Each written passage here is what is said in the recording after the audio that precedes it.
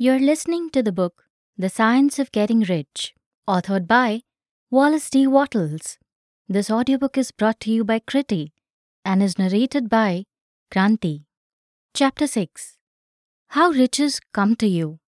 When I say that you do not have to drive sharp bargains, I do not mean that you do not have to drive any bargains at all, or that you're above the necessity for having any dealings with your fellow men.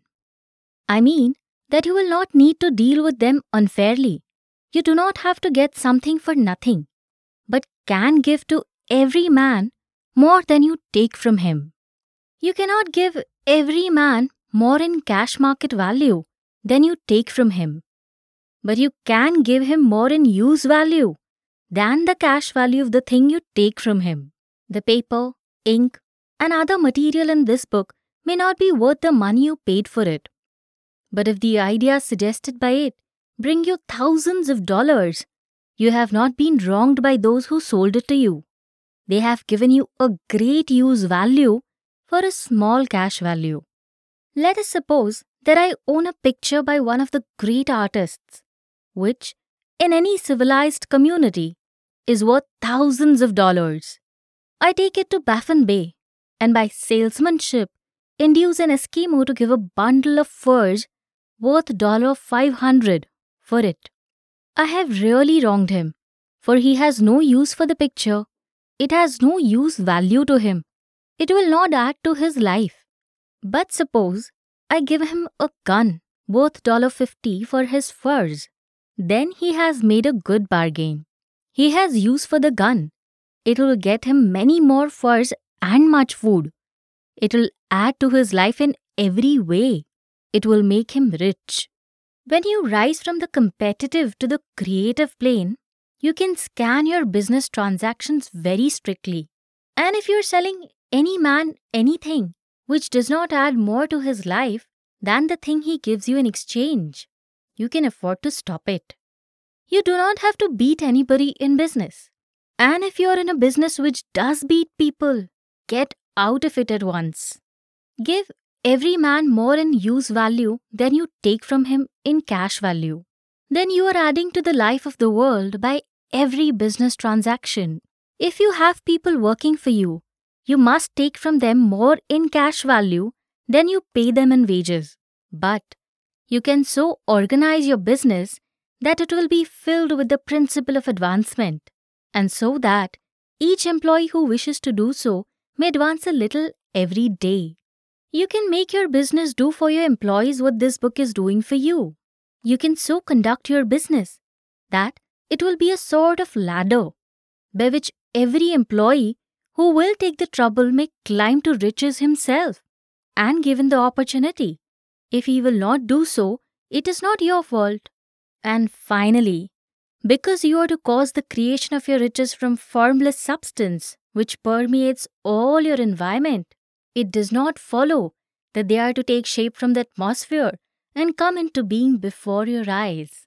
If you want a sewing machine, for instance, I do not mean to tell you that you are to impress the thought of a sewing machine on thinking substance until the machine is formed without hands, in the room where you sit or elsewhere. But if you want a sewing machine, hold the mental image of it with the most positive certainty that it is being made or is on its way to you. After once forming the thought, have the most absolute and unquestioning faith that the sewing machine is coming. Never think of it or speak of it in any other way than as being sure to arrive. Claim it as already yours. It will be brought to you by the power of the supreme intelligence acting upon the minds of men. If you live in Maine, it may be that a man will be brought from Texas or Japan to engage in some transaction which will result in your getting what you want. If so, the whole matter will be as much to that man's advantage as it is to yours. Do not forget for a moment that the thinking substance is through all, in all, communicating with all, and can influence all. The desire of thinking substance for fuller life and better living has caused the creation of all. the sewing machines already made, and it can cause the creation of millions more, and will, whenever men set it in motion by desire and faith, and by acting in a certain way. You can certainly have a sewing machine in your house, and it is just as certain that you can have any other thing or things which you want, and which you will use for the advancement of your life and the lives of others. You need not hesitate about asking largely, "Is it your Father's pleasure to give you the kingdom?" Said Jesus. Original substance wants to live all that is possible in you, and wants you to have all that you can or will use for the living of the most abundant life. If you fix upon your consciousness the fact that the desire you feel for the possession of riches is one with the desire of omnipotence for more complete expression, your faith becomes invincible. Once I saw a little boy sitting at a piano and vainly trying to bring harmony out of the keys, and I saw that he was grieved and provoked by his inability to play real music. I asked him the cause of his vexation, and he answered, "I can feel the music in me, but I can't make my hands go right." The music in him was the urge of original substance, containing all the possibilities of all life. All that there is of music was seeking expression through the child.